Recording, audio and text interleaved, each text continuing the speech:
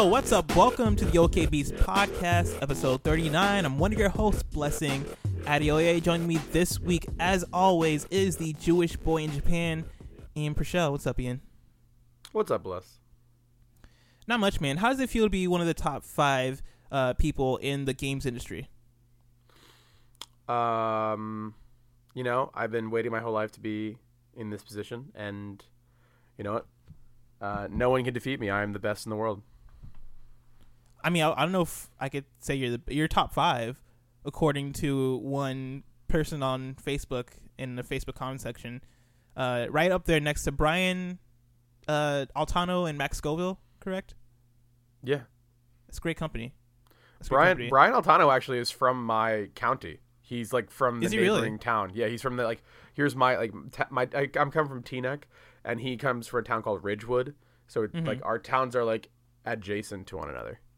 Dude, that's actually pretty sick.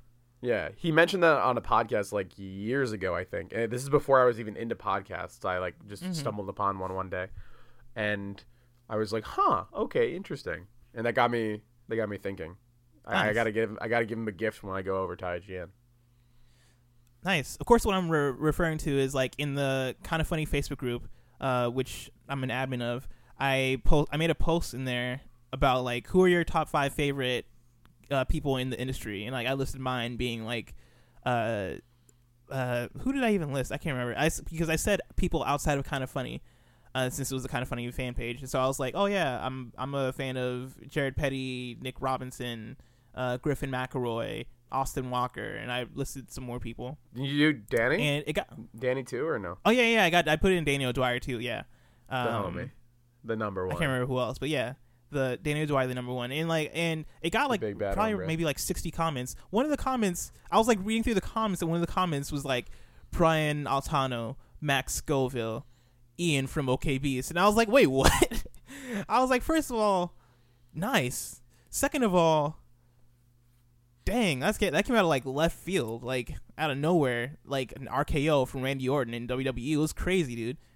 So I responded to it and be like, yeah, dude, I forgot to put Ian on my list, because Ian for sure is like one of my top 5 in the games industry. I can't tell if that's a meme or not. I can't tell if it's like this person, like Dr. Martin Luther King Jr., Barack Obama, Ian, Rosa Parks. Like, you know what I mean? Like, I can't tell if it's in there for a joke or not. But dude, I greatly appreciate the compliment. I greatly appreciate. If I had to put together an actual, maybe not top, you're my top 10 though. That's top good. 10. Thanks, man. You're like right after like Alex Van Aken and Alex O'Neil. I'm just gonna close this audio document. It's okay, man. Hey, dude, I wouldn't want to be after Alex Van Aken, because come a few weeks from now, Alex Van Aken is gonna be buried under the ground, because I'm going to fight him. In real Mario life, Kart with a 8 gun. Deluxe. In real life, I'm flying down to Boulder, Colorado, a town that doesn't exist, to fist fight Alex Van Aken. No, I'm taking him in Mario Kart 8. I already tweeted my challenge to him. I'm gonna make a diss video. By the time you're listening to this, the diss video may or may not already be out, actually. But hopefully this weekend. I recorded one yesterday. It's not good enough. I'm deleting it, and I'm doing another one. I recorded and edited it and everything, but it's not good enough, Ian. I'm gonna make another one. It's gonna be lit. And it's gonna be dope, because here's the thing. I don't know. This good. I'm gonna put everything out there, Ian.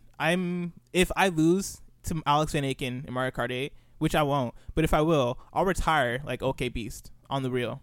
And so you can put that on my gravestone, on his gravestone actually, because he's the one who's about to die soon. That's my wager to him. Does that sound okay, Ian? Dang, fam. Yeah. I mean, that'll pretty much mean that you're also jobless, because that just, yeah, you'll have to find, maybe you can become part of like Pixel Pulse Radio. Nah. A show with 2 listeners. No? No. Started my own thing. Speaking of which, I guess can we parlay this into what we've been doing this week? Can I do the description first? Absolutely not.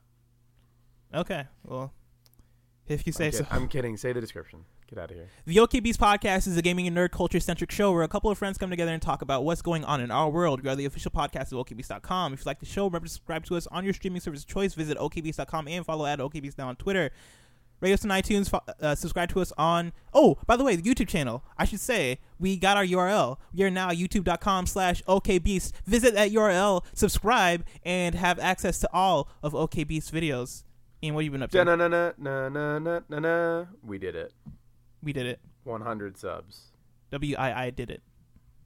You did. Nintendo, we did it. That's right, I did it. Anyway, You're very white. I am, dude. I'm just tired. I could summon more rhythm and more ability to sing after. But anyway, what we've been doing this week. This week, I have been trying to work on my YouTube stuff, on my Japanese-centric YouTube stuff. Sick.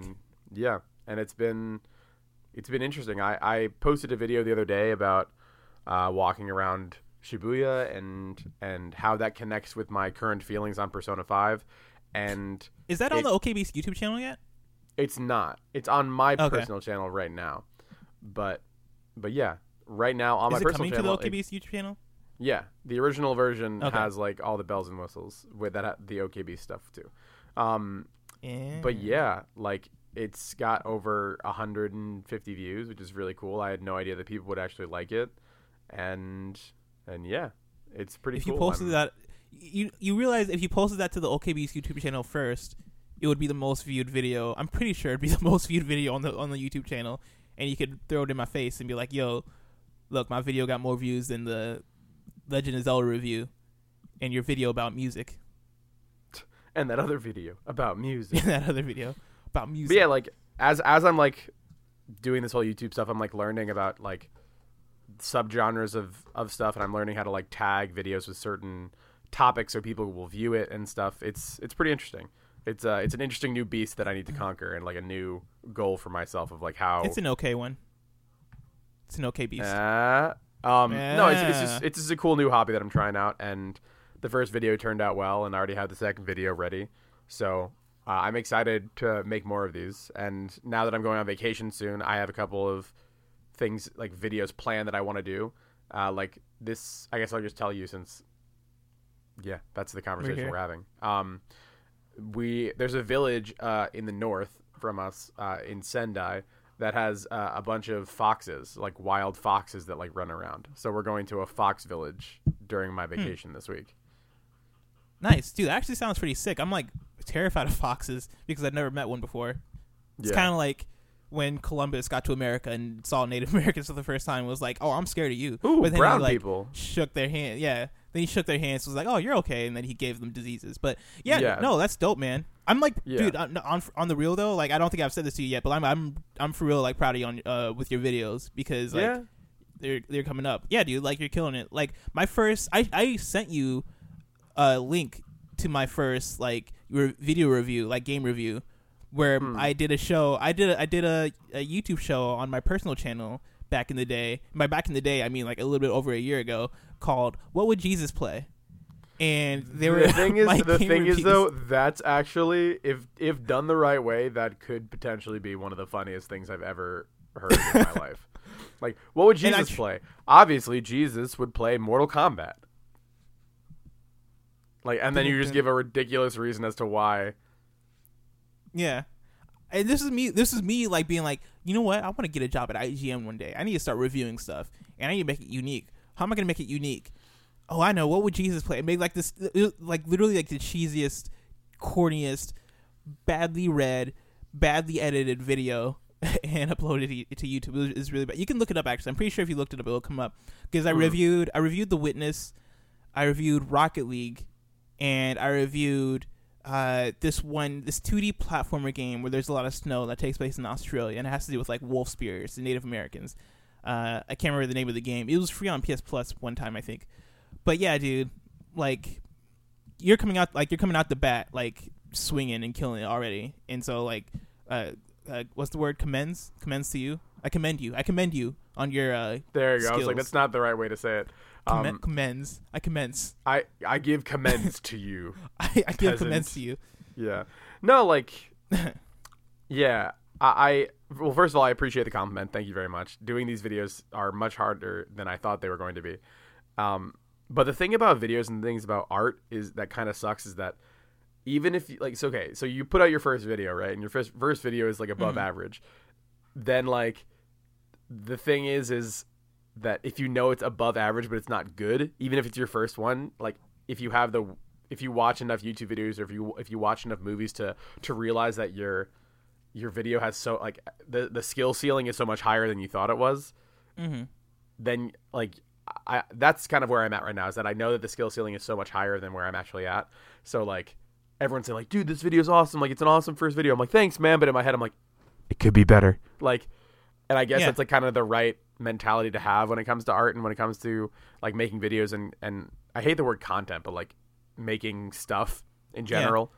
Like that's kind of how you should approach art and any skill that you're working on. Like, for example, like if you're like practicing a language, like, oh, like my Japanese is good, but it could always be better.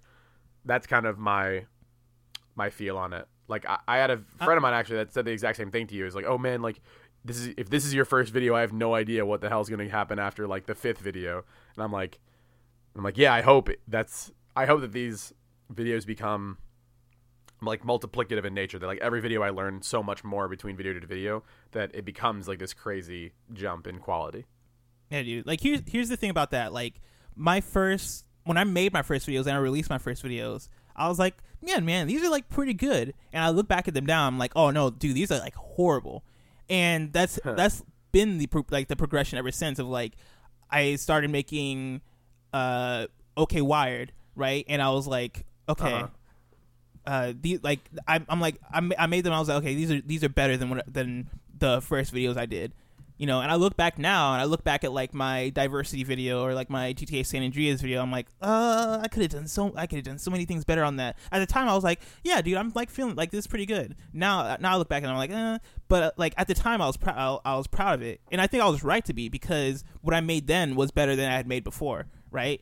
And now, like nowadays, I look at my Zelda review or a couple videos I just put up, and I'm like, okay, like I'm pretty confident in these.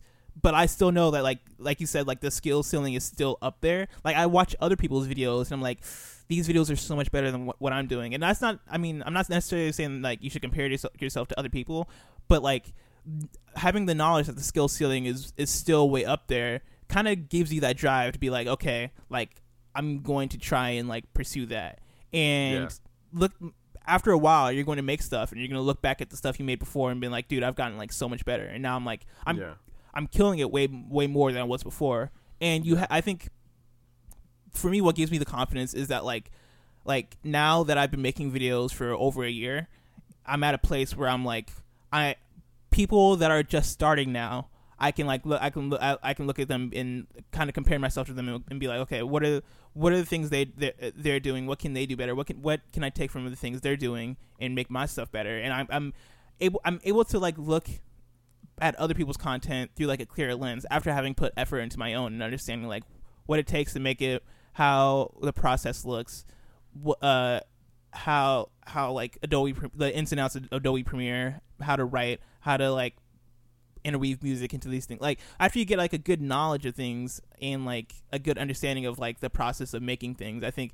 after a while you just gain like a better understanding, and you're able to like look at things from a better place, and even like watch other people's content, having that understanding of how to make content and appreciate it even more, and then kind of pursue higher levels of content. I just like word vomited, but I think you understand what I mean though.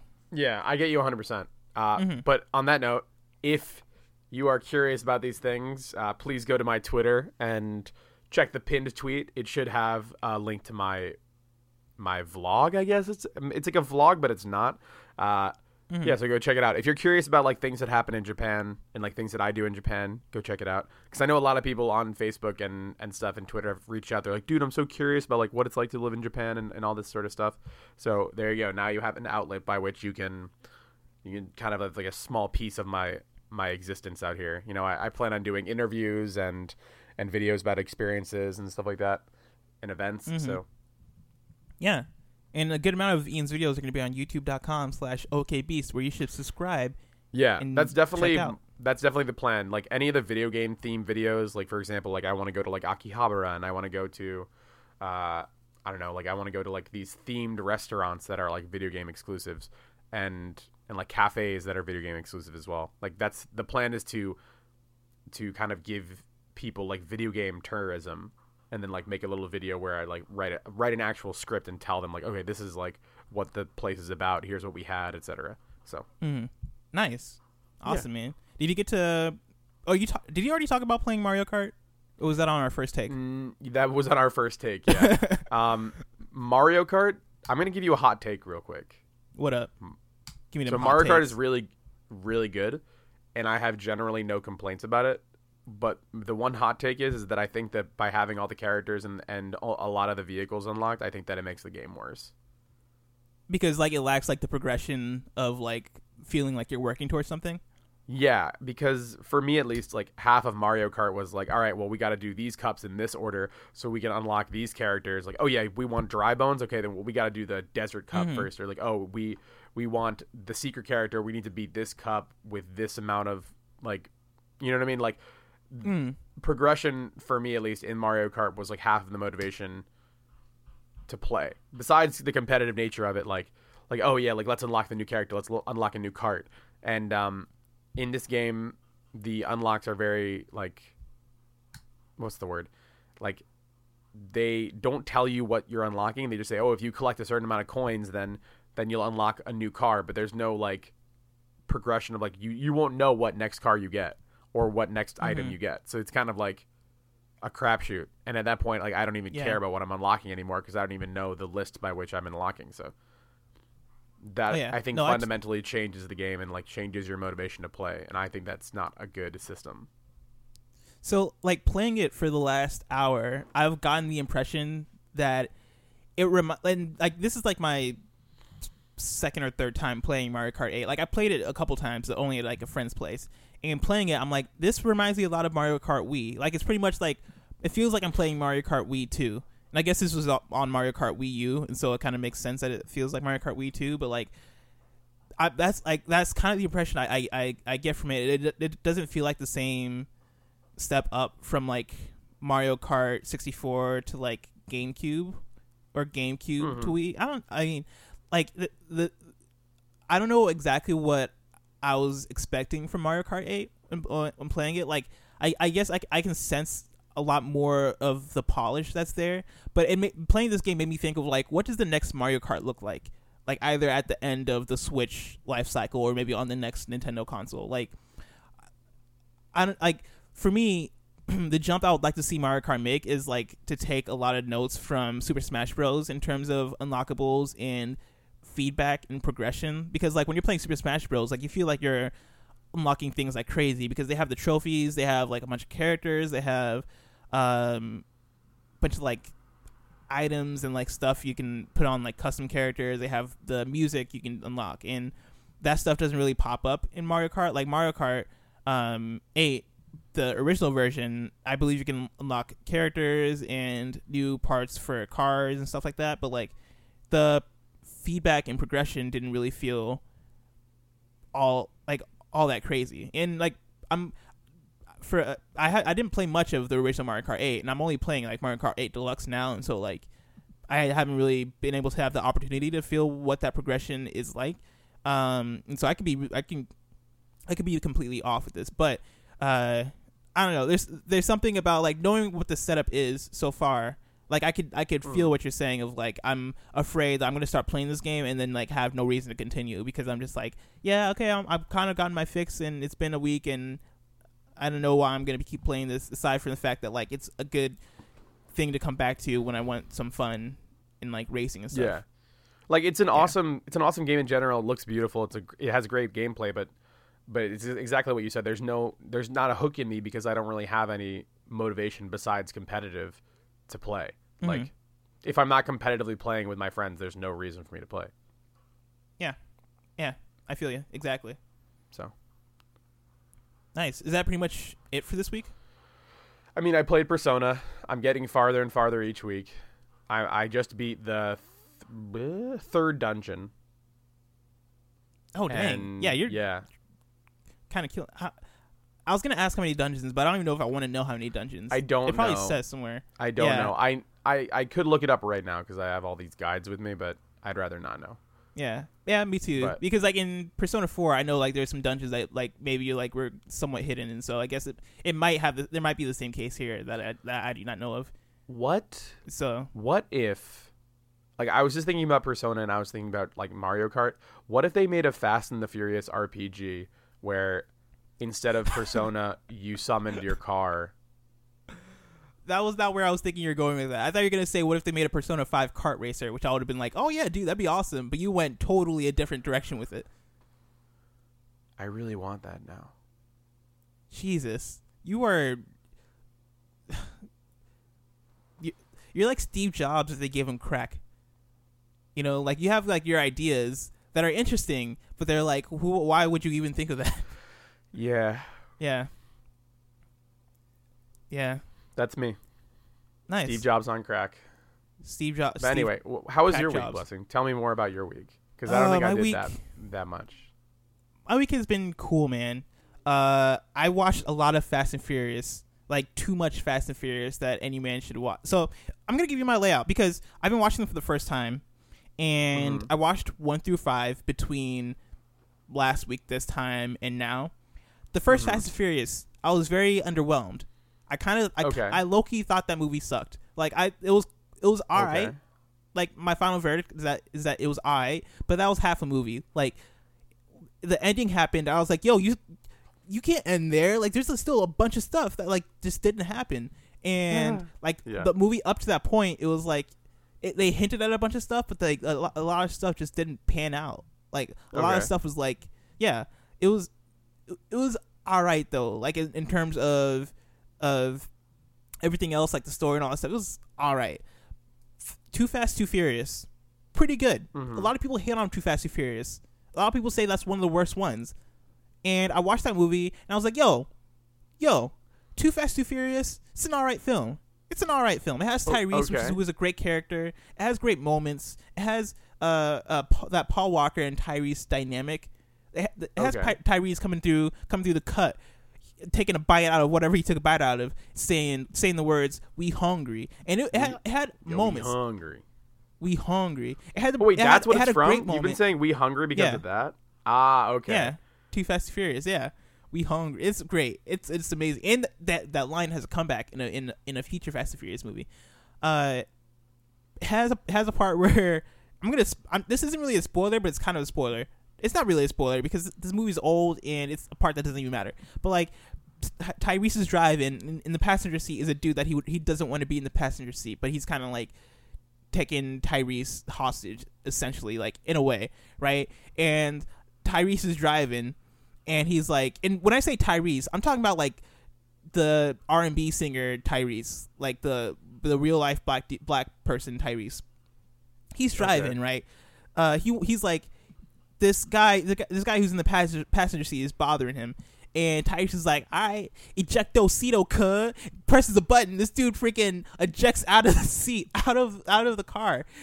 This movie, Too Fast, Too Furious, has a part where they drive off this ramp onto a boat. Let me rephrase that. The boat is like not a mile, but like it's a pretty far distance from land. There's a ramp that launches this car from land. This car crashes into this boat. And they planned that. They're like, they saw this boat off in the distance. They're like, we need to get on that boat. I got an idea. Then he drives off this ramp onto this boat. And Too Fast, Too Furious is an incredible movie, and people were hating on it. People are hating on this movie, and they're not. It's not right. I don't like it, Ian. So that's Too Fast, Too Furious. Fast and Furious Tokyo Drift is the third one, and it sucks. It's a bad movie. I don't know what they were thinking. Shut the hell up. Do you like this? Do you like Tokyo Drift? Don't you dare talk about the Teriyaki Boys like that. It's a bad movie. I wanna, if you know, 'cause I live in Tokyo. Here's my problem with Too Fast, Too Furious. Or not Too Fast, Too Furious. I just started singing that song, and then my girlfriend from the other side of the room goes, like she's like half asleep. She's like, like, and she like grunted and like agreed. She's like a somehow. hype man. Yeah, she's like a lazy hype man.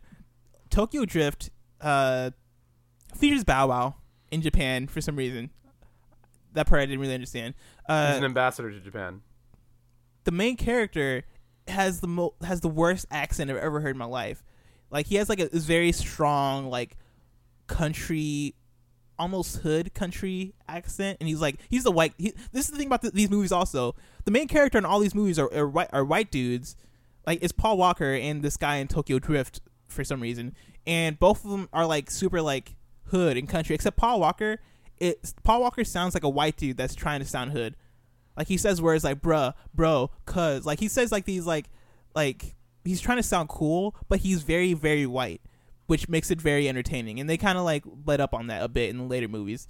But in the first couple of movies, he's like trying his hardest to like fit in, because like the movies have like a lot of like minorities in them.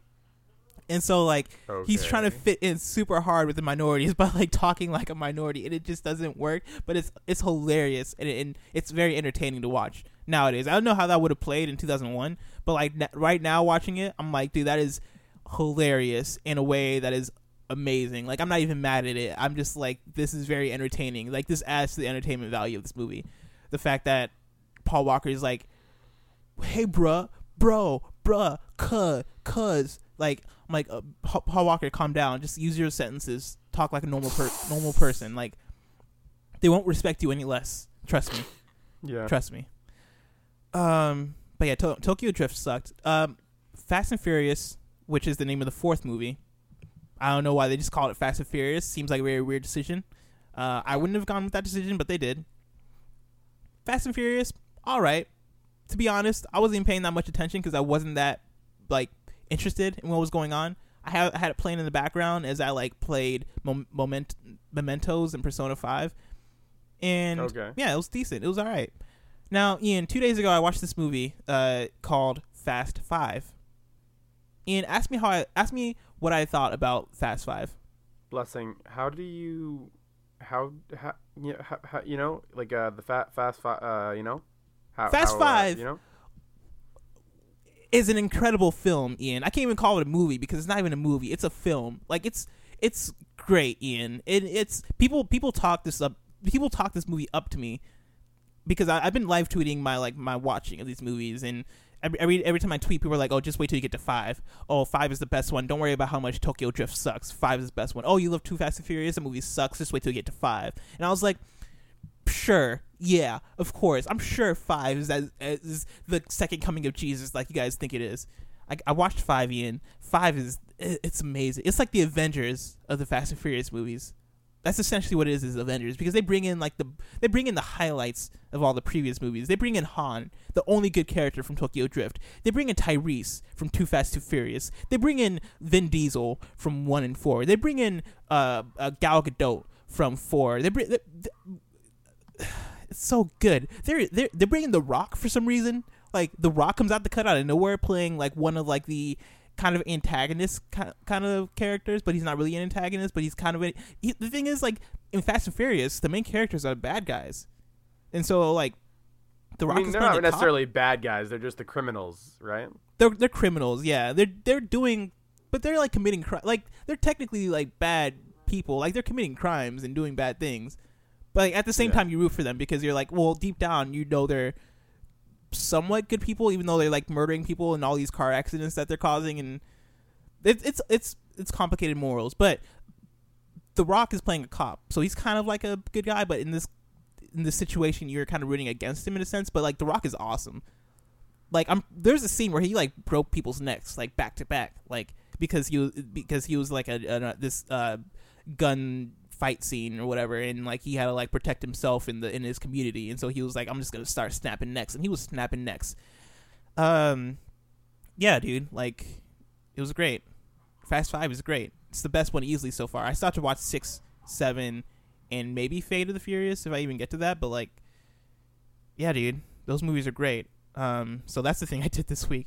I also played Snipper Clips for the Switch at the homie Frankie's house. Big Bad Beluga is his nickname. You might be familiar with him on Twitch or Twitter, or maybe not at all.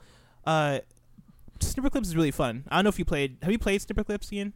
I played the demo probably close to 5 or 6 times with Cow, and Cowdy and we really love that game.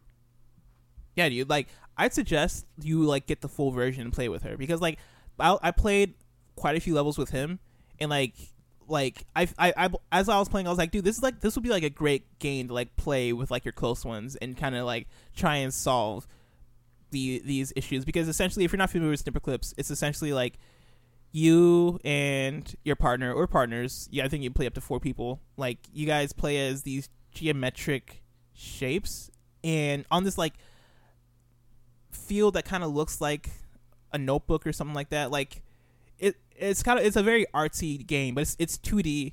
And you play as geometric shapes that kind of have like faces and personalities and stuff, and essentially like you try to solve puzzles. So like maybe a puzzle is you have to fit in this certain outline of a shape, and you overlay each other's parts to like try and cut into those specific shapes. Or like maybe you're trying to like gather water and put it into a basket, and so like you cut each other into like buckets so you can like then like fill this basket with the water. It's essentially like you're cooperating with each other to like solve puzzles in the environment that like involve you like cutting out pieces of each other. It's very interesting, very fun, and very like cute and entertaining. Like I really like it. I agree. It is very cute. I think it's definitely a go-to game with your close ones, is what you called it. I don't know if anyone's ever with you and your close ones. That sounds like some Harry Potter shit. It's like, yes, bring your close ones. That is what we need to complete the spell. No one has ever said close ones. I don't believe it. I'm pretty sure the close ones sounds like an indie horror film. It's like the close ones. Like that doesn't. Oh, blessing. We need to work on a lot of things. You're one of my close ones. I mean, you're all right. Yeah, you honestly never heard people say close ones? Never in my entire life. I will say that with the utmost confidence. I mean, if you say so. But yeah, those are like the 2 things I've been up to this week. Also, there's a Call of Duty trailer that dropped. Don't care. Here's the thing. I was really hyped on this new Call of Duty because it's supposedly, well, it was like rumored and even like kind of announced to be during World War II, and we haven't seen one of those in a while from like the Call of Duty franchise. And so I was like, oh, that sounds delightful. Like I don't have to like be flying everywhere and using like space missiles and all this crap. And like I was actually truly excited for this new Call of Duty. And then I watched the whole event that they did for it, and I was like, yeah, I guess it's more Call of Duty. Like, not that like I think it'll be bad or anything. Like I think it's just gonna be more Call of Duty, which like you said is kind of boring.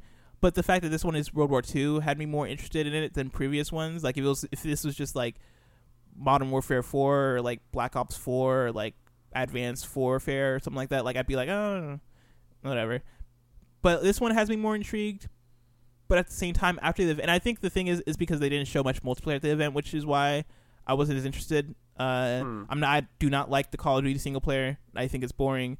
A lot of people do love it though, and I'll admit the gunplay is, I guess, pretty good. I don't like the gunplay because it doesn't feel as reactive and responsive for me. Like it's not, you don't get the feedback of like points flying out the enemy characters as you kill them. Maybe that's the thing. I like points flying out of characters.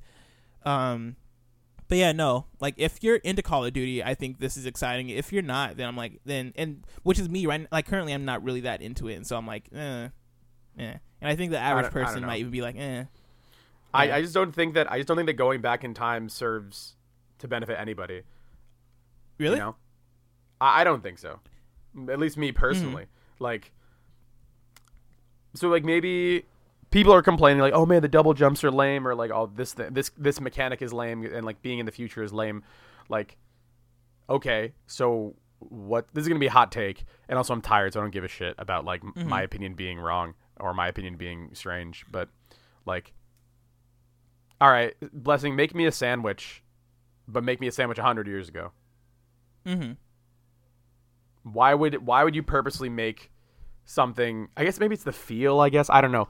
Like my thing is like maybe do like an it's been treaded on so many times. Like how many World War II games are there? How many times is it used as a topic? You know what I mean? Well, like that's my whole thing is that why don't they do like World War II but like an alternate universe? That's why like the Black Ops games are so cool, because they're in the same universe as us, but they're like on a different timeline, you know? Like make make one thing fantastical about it. Make one thing different about it. Like maybe, I don't know. Like it doesn't seem interesting to do the same thing without like some sort of twist in it, you know? And I guess that's kind of what the zombie parts of Call of Duty are, but like it just doesn't seem like it's to anyone's benefit to do the same like period, you know what I mean?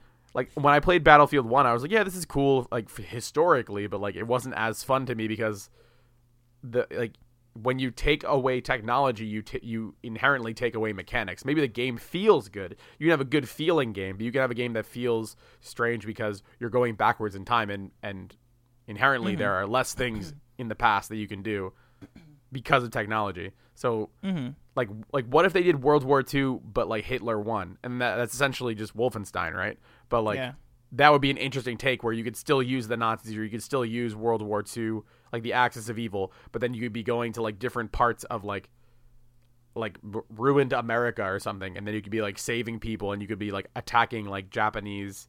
It could be like the Man in the High Castle, essentially. I think to your point, like Call of Duty hasn't made like a World War II game in like 10 years, and I think people are like, I understand. But like when you think of like a World War game, you think World War II. That's like I think historians call it the last good war, because there was like a clearly defined enemy, a clearly defined like evil like thing going on. But like maybe I'm just weird. Maybe I just like a more fantastical element. But like, can you just imagine that? Like it's like or like imagine a World War II game like where Black Ops. Or that's exactly what Black Ops is. It's like it's like real world, but like alternate universe. Like what if, like, hear me out here. What if instead of us bombing Japan, Japan bombed us? And like you're walking and you're a character that has to go on this continuous war, to like, or maybe you're a rebel in like Japanese owned America or like German owned America.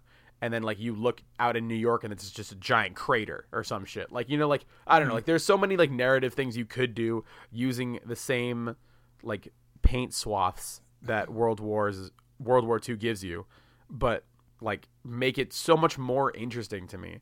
And like maybe I'm just not a huge history buff or a huge history fan, but like when you do one thing, you don't do the same thing again. You do the same thing with like a twist, or you do the same thing with like a different mechanic, right?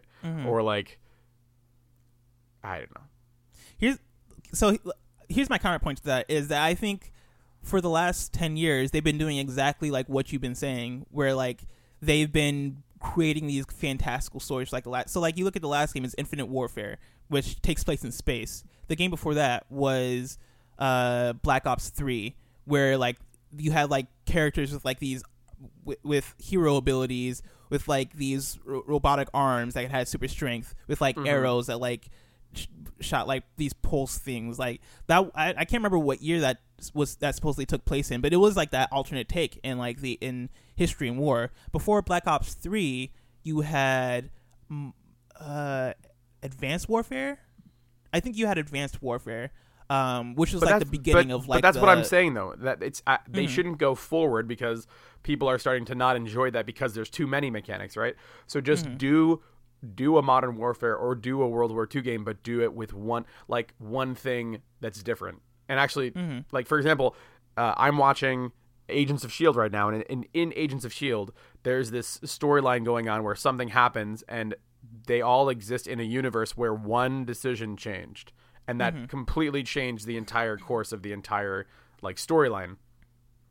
So like again, imagine like World War II, but like one thing is like an alternate history, exactly. So like I'm saying, imagine a World War II game, but it's just Man in the High Castle. I think that'll be the one after this one. Like my gut, because after World War II, the team that's up next is Treyarch, which are the guys that do the Black Ops games, and that's like generally what the Black Ops, because I think what they're trying to do, and this is my take from watching the reveal event, is that they're trying to get back to sort of the basics of the gameplay. And so like nowadays or lately, Call of Duty has been all about like flying everywhere and like using like these super high tech, super like futuristic kind of weapons and tactics and all this stuff. And what you see on YouTube, and like I think even Battlefield reacted to this by making Battlefield 1, is that people have been complaining and people have been saying like, we're tired of this future stuff. We want like Modern Warfare 2 is like regarded as like, or not Modern Warfare 2, Call of Duty 4 Modern Warfare is like hailed as like the best like Call of Duty.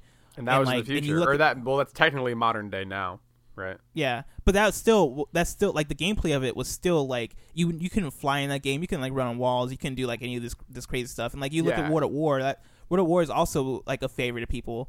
And like people have been saying that like since Advanced Warfare, maybe like it's been getting like crazier. It's too much of like like if people like what I forget who said, maybe it was Jeff Gerstmann or somebody, but like I heard somebody say that like if I want the flying everywhere using like these high tech stuff, I'd play Titanfall or like And so I think during the conference or during the event they did, like a phrase they kept using over and over again, which I never wanted to say, but I'll say it here. Boots on the ground. It's just an example. Is boots on the ground. Boots on the ground. Exactly.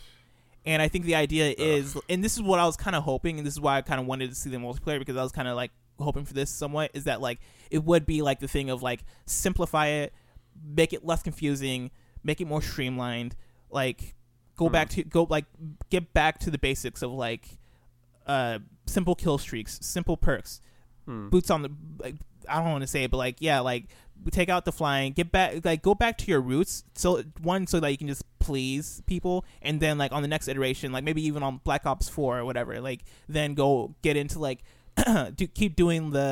keep your boots on the ground or whatever, but then like get into like maybe an alternate history take, or like because I hope to God they do Black Ops 4 after this, but also like I hope that it is a thing of like it's an alternate take on like what could have been, even though I think up to this point Black Ops they've all been like the same story. Like even World at War I think played into the Black Ops story, since that was like the same company. Did you just say Call of Duty like, Black Cops? Is that Black what you Cops. Just said? Yeah, that's what I'm saying. Like get freaking the guy from what's the name of that movie? Family Matters. Like no, that's a show. I'm talking about like no, maybe Let's Be Cops. Is that the one with Kevin Hart? No.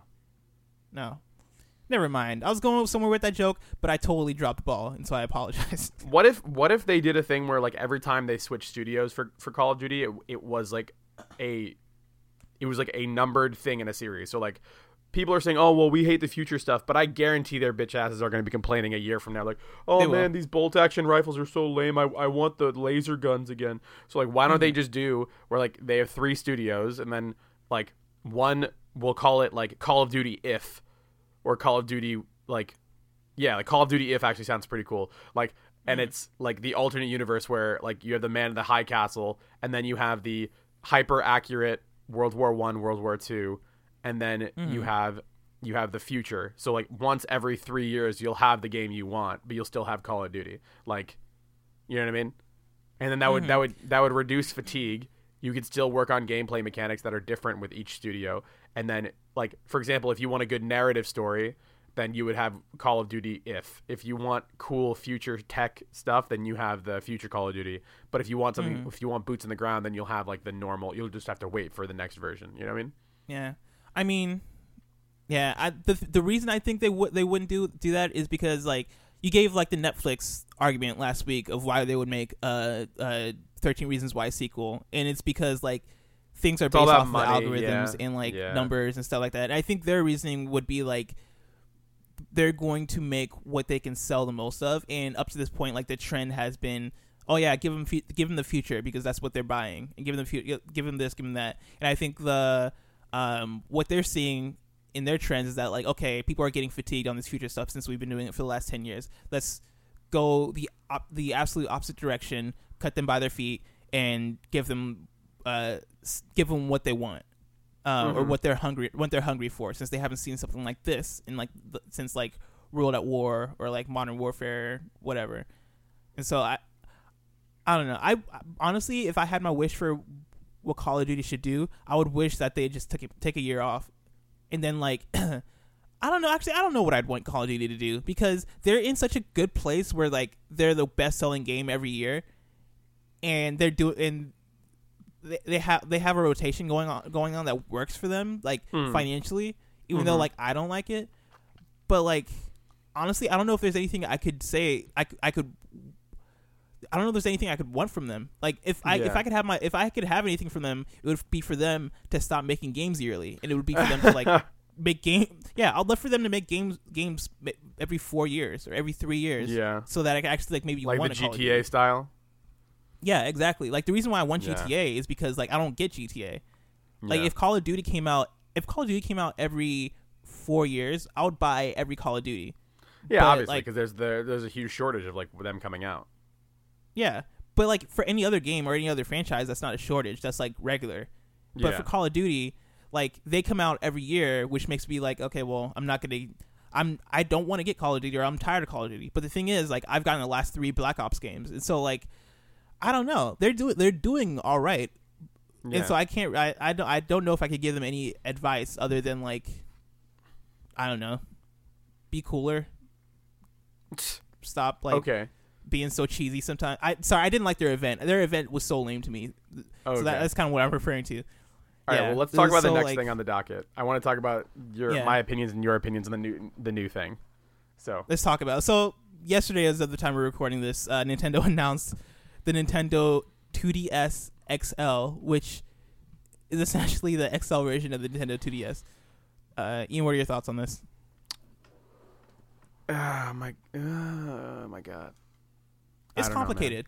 I'll admit that, because It's dumb. It's dumb. There's no way of spinning this any other way. It's dumb. It does not make any sense. As soon as I saw They this, I have- wrote an article on it, Yeah, saying like- that like, yeah, I'm saying it's dumb. So again, I'm not a economist. I'm not super well versed in like the business side, but logically it doesn't make sense. And I'm actually going to tell you a story that kind of relates to what I'm talking about now. So I'm Jewish, right? Mm-hmm. I promise this will all Wait, lead you're back Jewish? together. What? I thought you No. were black, homie. No. I mean, no comment. So I'm Jewish, right? And in my religion, it says that you shouldn't get a tattoo because there's this whole big thing about how we are borrowing our bodies from God and we need to return them as like with no markings on them that are permanent, right? So my brother last week decides that he wants to get a tattoo, and that's caused a lot of like arguing within my family, right? And I asked him, I said, what's the deal? Why do you want one? And his response was, I'm a grown-ass man. I can do what I want. And I said, okay, but logically, that doesn't make any sense to me because last week you didn't want a tattoo. This week you do. What changed? He's like, yeah, I'm a grown-ass man. And I said, again, I need a logical answer. And that's kind of how I feel with Nintendo. Like, I had them by the scruff of their shirt, and I'm like, what are you doing? What's the logic reasoning behind this? And they're like, because I'm a grown-ass company, I can do what I want. And I'm like, okay, so you have a product that's being sold in the Nintendo NES Classic that is getting sold out every single place that it gets sold. People are like running over each other for it. You can't find it. You have a potential money-making outlet there. And then you have the Switch where there's like there's not no games for it, but the game library still isn't where it needs to be. And you're releasing like different colored Switch sides. Like you're not, I don't know. That's a whole other thing. Mm-hmm. But then they decide, oh, we're going to make a new 2DS. A new 2DS. What the fuck is wrong with you? It's a bad decision on multiple levels. Like not even just like one level of like there's multiple levels to this. Why? That doesn't make any sense. There's not enough new games coming out for your system for you to put out a whole new version of it. A. B. The 2DS is supposed to be the cheaper version. The cheapest version, and it's supposed to be not good. That's the whole, or not good is hyperbole, but like it's supposed to be it's supposed to be cheap and low cost, so you can just get it in a bundle and you can play all the games that you want, right? It doesn't make sense to release a more expensive version of the 2DS that is just a fucking 3DS. It's just a 3DS. Exactly. Like, they're like, today we took the 2DS and we made it foldable. I'm like, bitch, that's the first thing you made. That was the first product you made. Is it a good looking like system? Yeah, it actually looks pretty good, but don't dedicate any more resources to the 3DS or the 2DS because guess what? The Switch is selling in the millions, and it's been like, what, 2 months or 3 months or whatever? Like, put every single penny of your fucking money to development into making new Switch games. Don't make any more 3DS games. It's. I understand there's a big, like, audience for that, and yeah, the 2DS and 3DS will make you money, but put that money into the NES Classic and put that money or into the classic series of production, like, and I think we were talking about last week that like, like, oh, well, maybe the reason why they're not making any more NES Classics is because, they're tied up with Switch production. Well, that's a lie, because now they're making 2DSs, like a whole new version, 2 colors of the 2DS. So it's obvious that their production problem is non-existent, because they're wasting production on a fucking system that already exists. And by making a new 2DS, they're stopping the reduction of the price of the original 3DS, which is only making their other products more expensive, which makes people less motivated to buy them. It's weird, man. What's the fucking point, man? It is so, and the thing is, like, the first level for me is the fact that, like, what purpose does the 2DS XL serve? Like, because like you said, like, the 2DS was made to be like the cheaper alternative to the 3DS. Oh, you have kids that are gonna break things easily. Oh, you want a really cheap 3DS? Here's a 2DS. And like, I was tweeting about it, hating on it, and people were like, okay, well, what if this is something for like the hardcore Nintendo fans? I was like, no, the 3DS XL is for the hardcore Nintendo fans, right? Whoever said that, well, whoever said that, you're wrong. And there's like they're like, okay, well, this is a cheaper alternative to the 3DS XL. Like, fam, you can get a 3DS XL for $150 right now. You can get a 3DS XL I got mine, I think, at Target like 4 years ago for like $175. Like, that's not a good argument. Yeah, like, I'm like, dude, what purpose does it serve? Like, I wrote an article last night. As soon as I heard the news, I wrote an article called Nintendo announces the opposite of what you wanted, kind of spoofing off of like the announcement articles for like the 2DS XL. And like one of the line, like, here I wrote, like, on a random Thursday evening, who would have thought that we would have gotten Nintendo's oddest announcement this month in a few weeks after the cancellation of the NES Classic. At a lovely $149.99, the 2DS XL places at a higher price than the regular 2DS, which was the more affordable alternative to the Nintendo 3DS, which pretty much sums up how I feel about it. Like, you're making a more expensive version of the cheaper version of what you made for the predecessor of the console you just put out. Like, you're like, the more I think about it, like, the less sense it makes. It's weird because, like, it does look cool. It looks dope. Like, I would buy this. And yeah, it does look good, but that doesn't make it a good product. You know what they should have done? They should have released, hey, we're moonlighting the 3DS. Here is the 3DS bundle, and they give you a 3DS with like 2 games or 3 games or something as like a thank you Nintendo fans for whatever, and they give you games to play, or like they make the eShop cheaper because the eShop is fucking gouging money from people. Like, they're like, Nintendo, fam, stop. There's no reason for this to exist. It's such an interesting choice. Like, interesting is what you say when something is bad. Like, when you look at someone's outfit before they go out and you're like, huh, that's interesting. That's just a nice way of saying bad.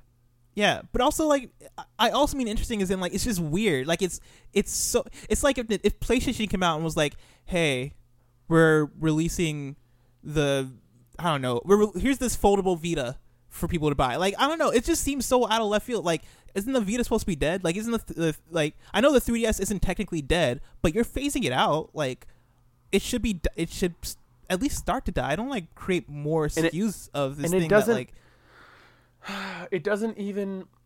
Oh my god, I'm so angry about this. It makes me so angry. Nintendo, I should love you. I live in the country where your games permeate almost every part of my society. I shouldn't need to be frustrated with you. It doesn't make any sense. Like what data are they getting that tells them, yeah, you know what we need to do? Another 3DS. You know what? It's not like we have 17 versions of it, like the 3DS XL, the new 3DS XL, the new 3DS XL LL. Like, yeah. Like, what's the fucking point, man?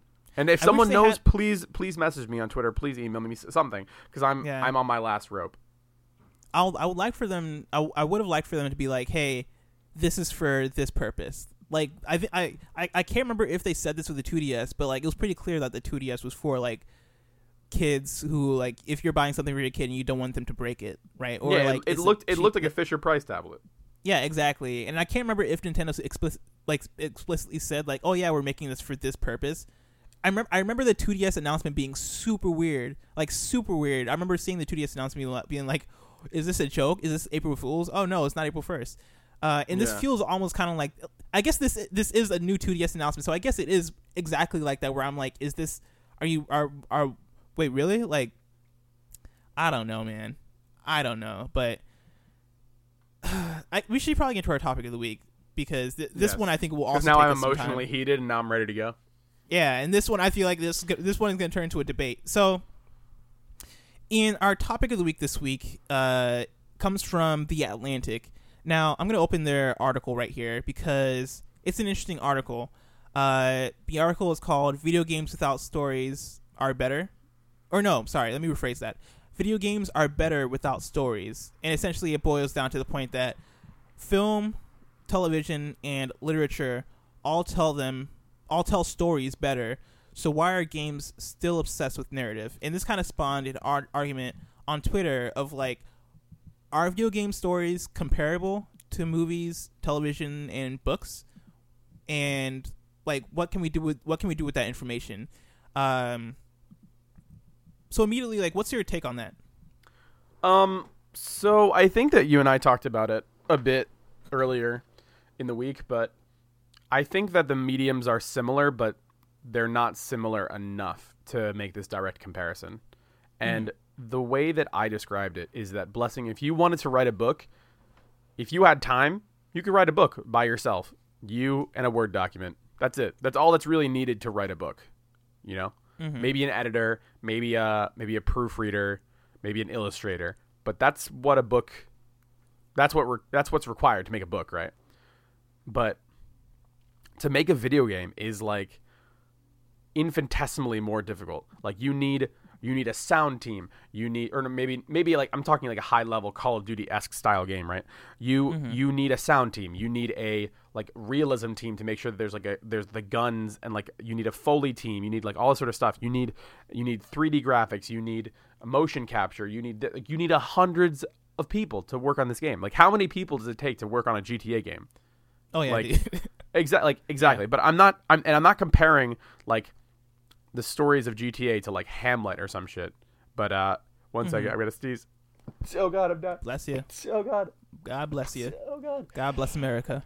Oh God. I did not have relations with that woman. You good? But anyway, so like I'm in no way comparing GTA to like Hamlet or something. But I think that we're in a place where we shouldn't need to do that, because it's obvious to anyone that knows anything about video games that they're a non-starter. You can't compare video games to traditional story media because of how they're created. The process by which it's created, it's completely different.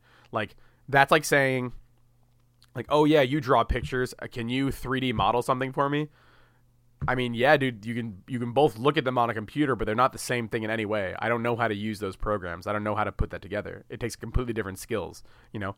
And like I agree that like, yeah, video games sometimes have scripts there, and sometimes there are traditional narratives, but when you're reading a book, that book is a guided experience that you have literally almost no control over, because I mean, unless you're reading like a choose your own adventure book or whatever. But video games, the entire reason they exist is because of choice and because of navigating a 3D space and like problem solving and like it takes a completely different part of your brain, you know? Mm-hmm. Like there's a level of interactivity that you don't get in books or movies that you do get in games, and I feel like that's one of the reasons why games have the ability to ascend to a higher level than TV and movies and books. Mm-hmm. But I don't think we should compare them. That's like my hot essentially take. Saying like apples to oranges. Yeah, that's exactly what I said. Yeah. Mm-hmm. Nice. It doesn't make any sense. You're only. Sorry. So to me, you seem foolish because it seems like you don't understand how video games are made if you're making the argument that they can even be compared. And like, for example, we have friends on like Twitter who are like, yeah, well, it's obvious the books are better. Yeah, it's obvious the games are better. But in my opinion, yeah, if you wrote the script out of a video game and you wrote the script out of a book, obviously a book is going to be better, because a book's only tool is the written medium. So obviously, word for word, it's going to be better. Like, but then again, the video game space lives with different parameters, lives with different tools. You know what I mean? Like, even when we talk about like a comic book to a TV show, like the comparisons, there's so many different things that a TV show has to do to be entertaining than a book does to be entertaining, or a comic book has to be entertaining. So it feels it doesn't feel good to compare the two, because they're living on completely different platforms. Even if, like, if we're just going by word for word, books are better. You know? Yeah.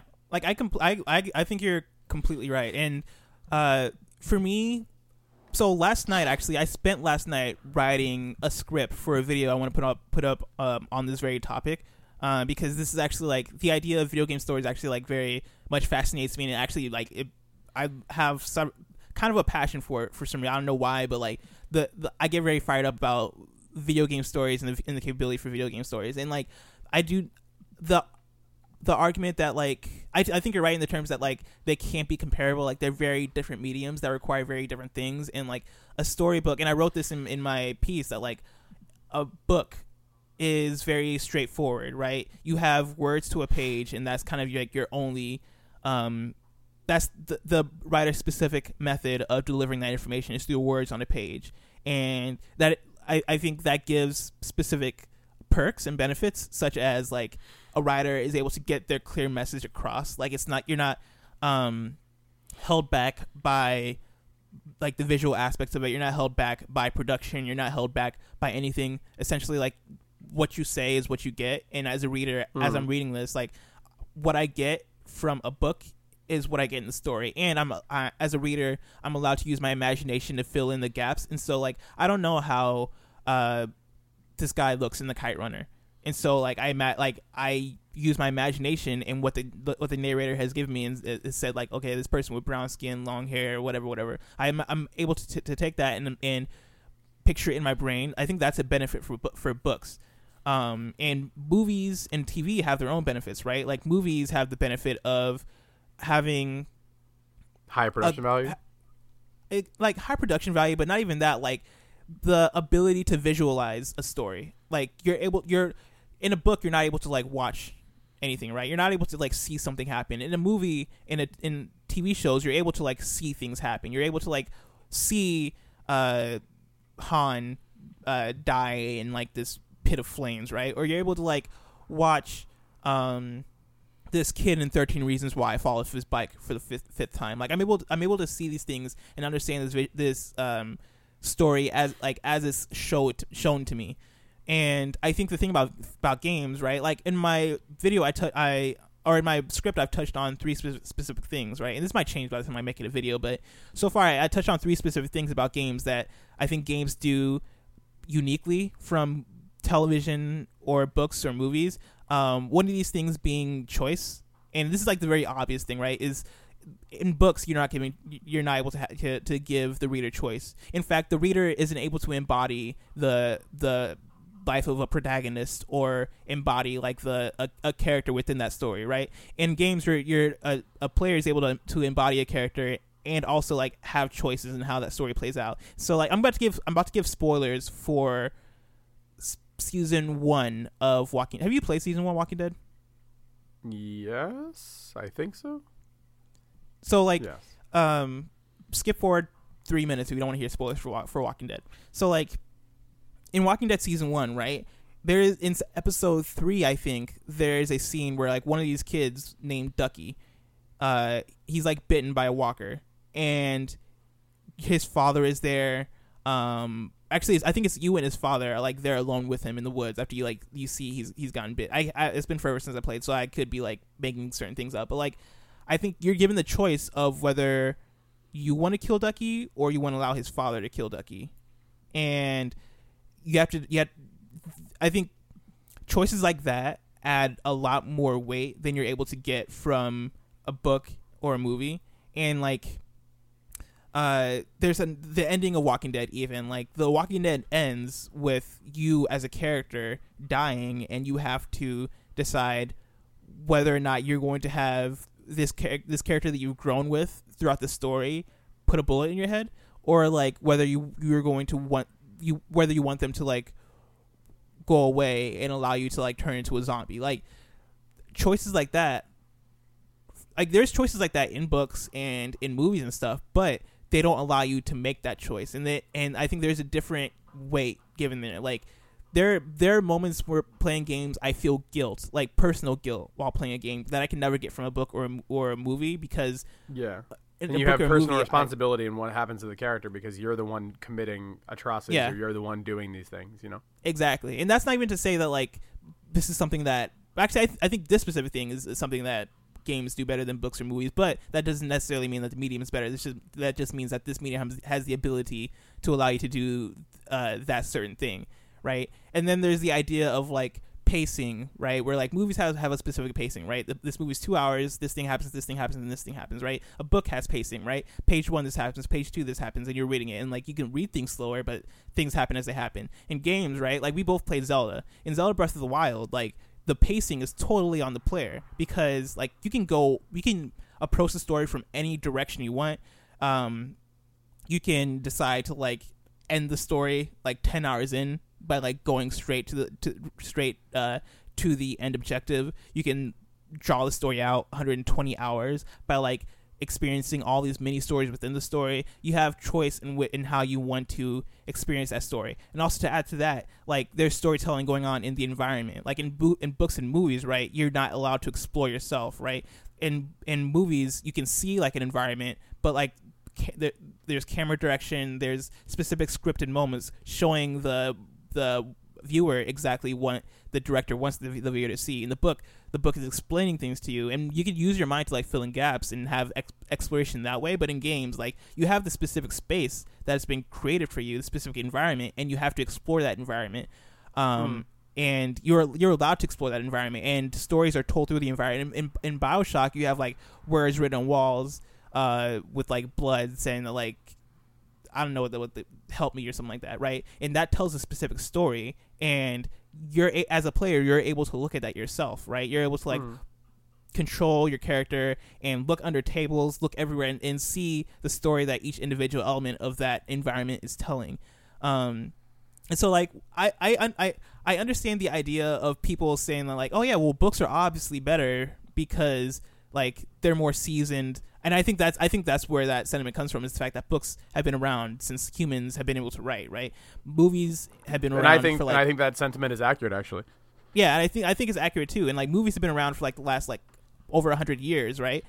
And video games are relatively a new thing. And so if you're be like, okay, I'm going to take the best stories in books, the best stories in movies, and the best stories in games and compare them. Obviously, like, the best books are going to beat the best movies, which are going to beat the best games. But I do think that, like, a million years from now, right? If video games are still a thing, I think you could compare the best video games at that time to the best literature of that time. Like, I think each individual medium has their strengths and how they play, how the products of that medium play to their strengths. And I think that video games, I think right now, I don't know if I would say video games take full advantage of their capabilities. I think there are moments where they do, like the example from Last of Us, or like things like choices that I was given in Life is Strange that like affected the story drastically, that gave me like personal guilt because I made the wrong choice, right?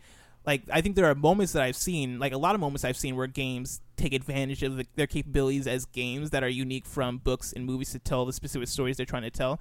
But I think that like, yeah, overall, like there are better stories told through movies and books, specifically books, like currently, that we have. But that's because like games, I think, are still relatively a young medium, and they haven't gotten the chance to like fully shine in that regard. Yeah, I know I just went on for probably forever.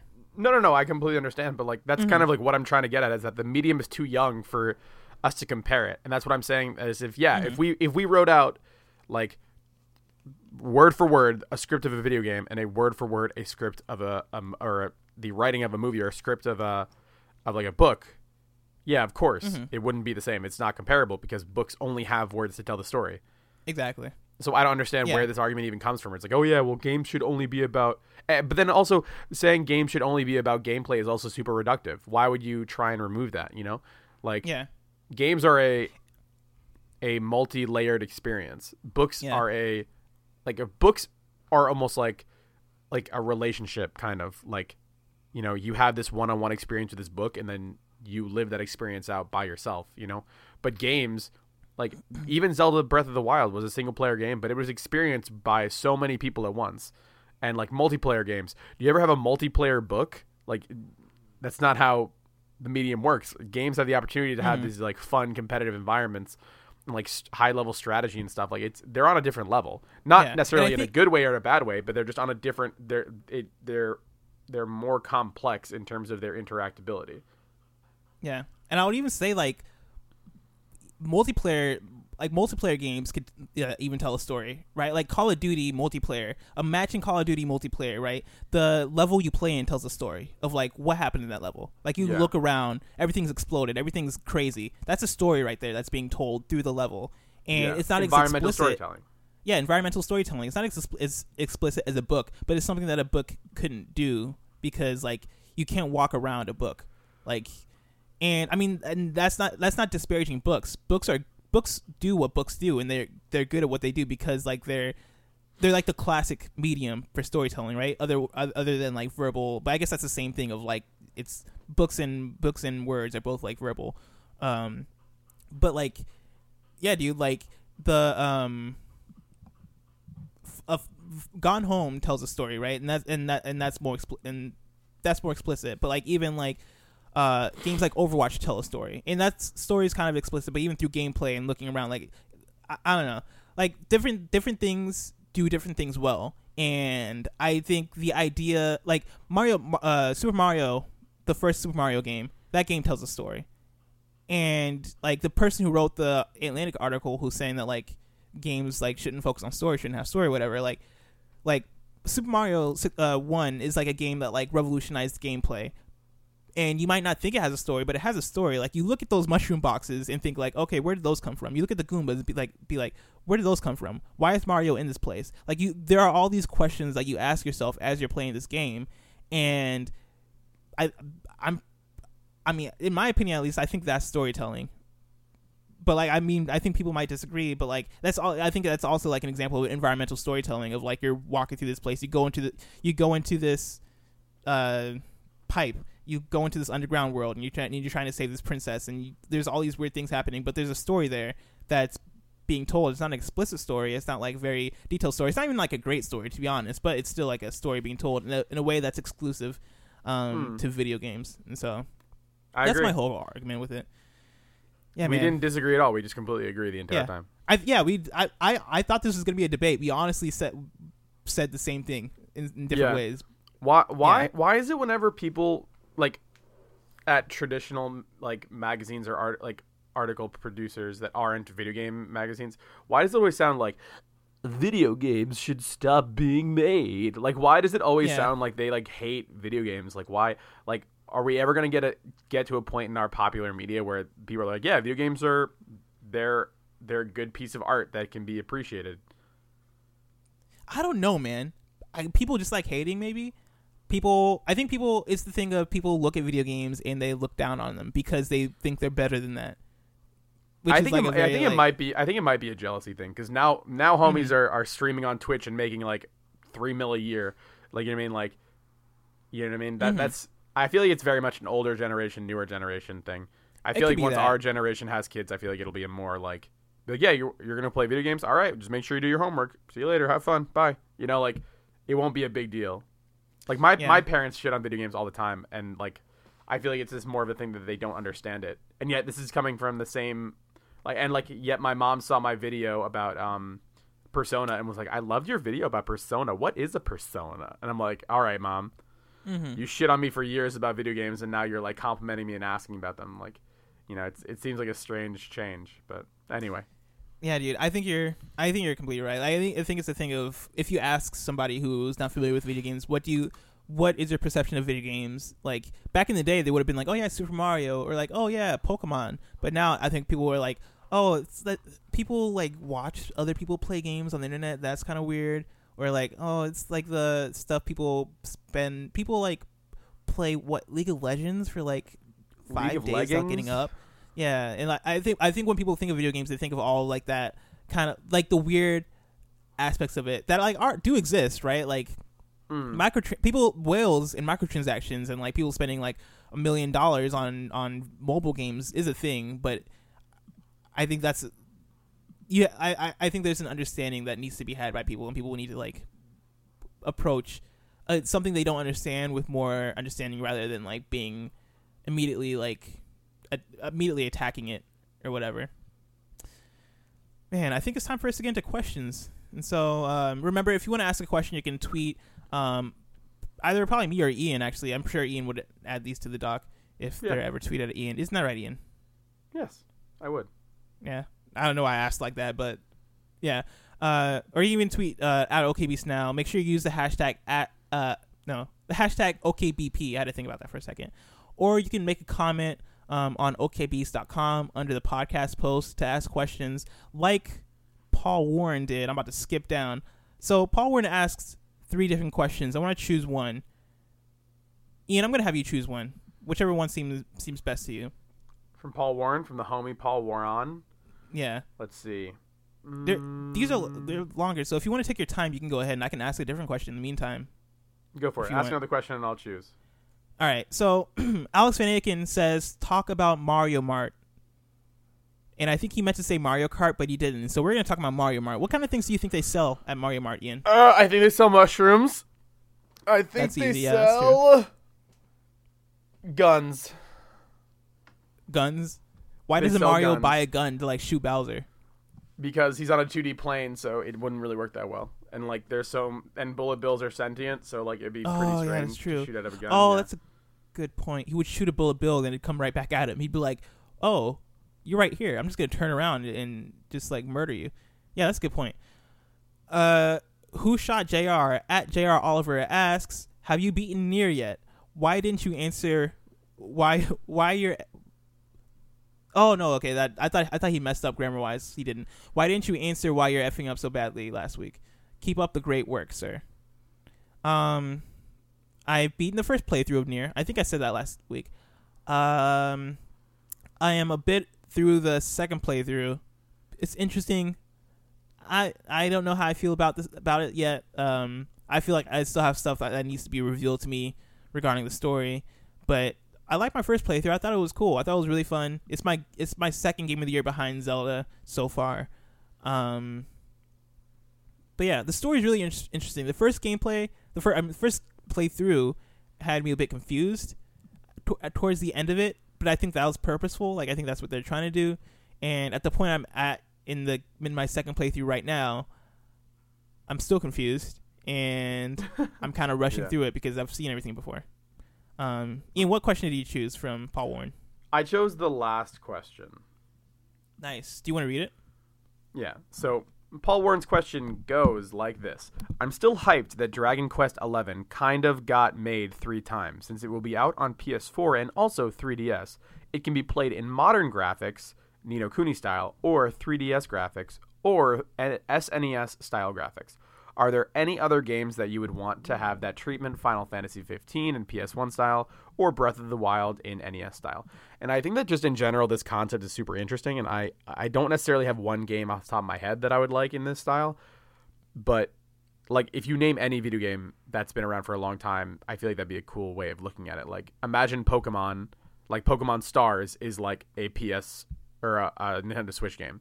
You know what I mean? Like fully realized 3D graphics, beautiful looking, or like what if I feel like this works for almost any RPG, but I can't think of any other genre that this would work with. Man, that's an interesting one. Like I think he already took my answer of like Zelda, but Zelda, I feel like Zelda almost kind of did this in a sense where, well, maybe not really, but in the Link Between Worlds game, it goes from like you're playing a Link to the Past style game, but like the gimmick in that one is like you can like flat plane onto walls and like a painting in order to like solve puzzles. And I feel like a concept similar to that where you're traveling like a 3D plane. So say like what game have I been playing recently? It's what's a game with a lot of shooting?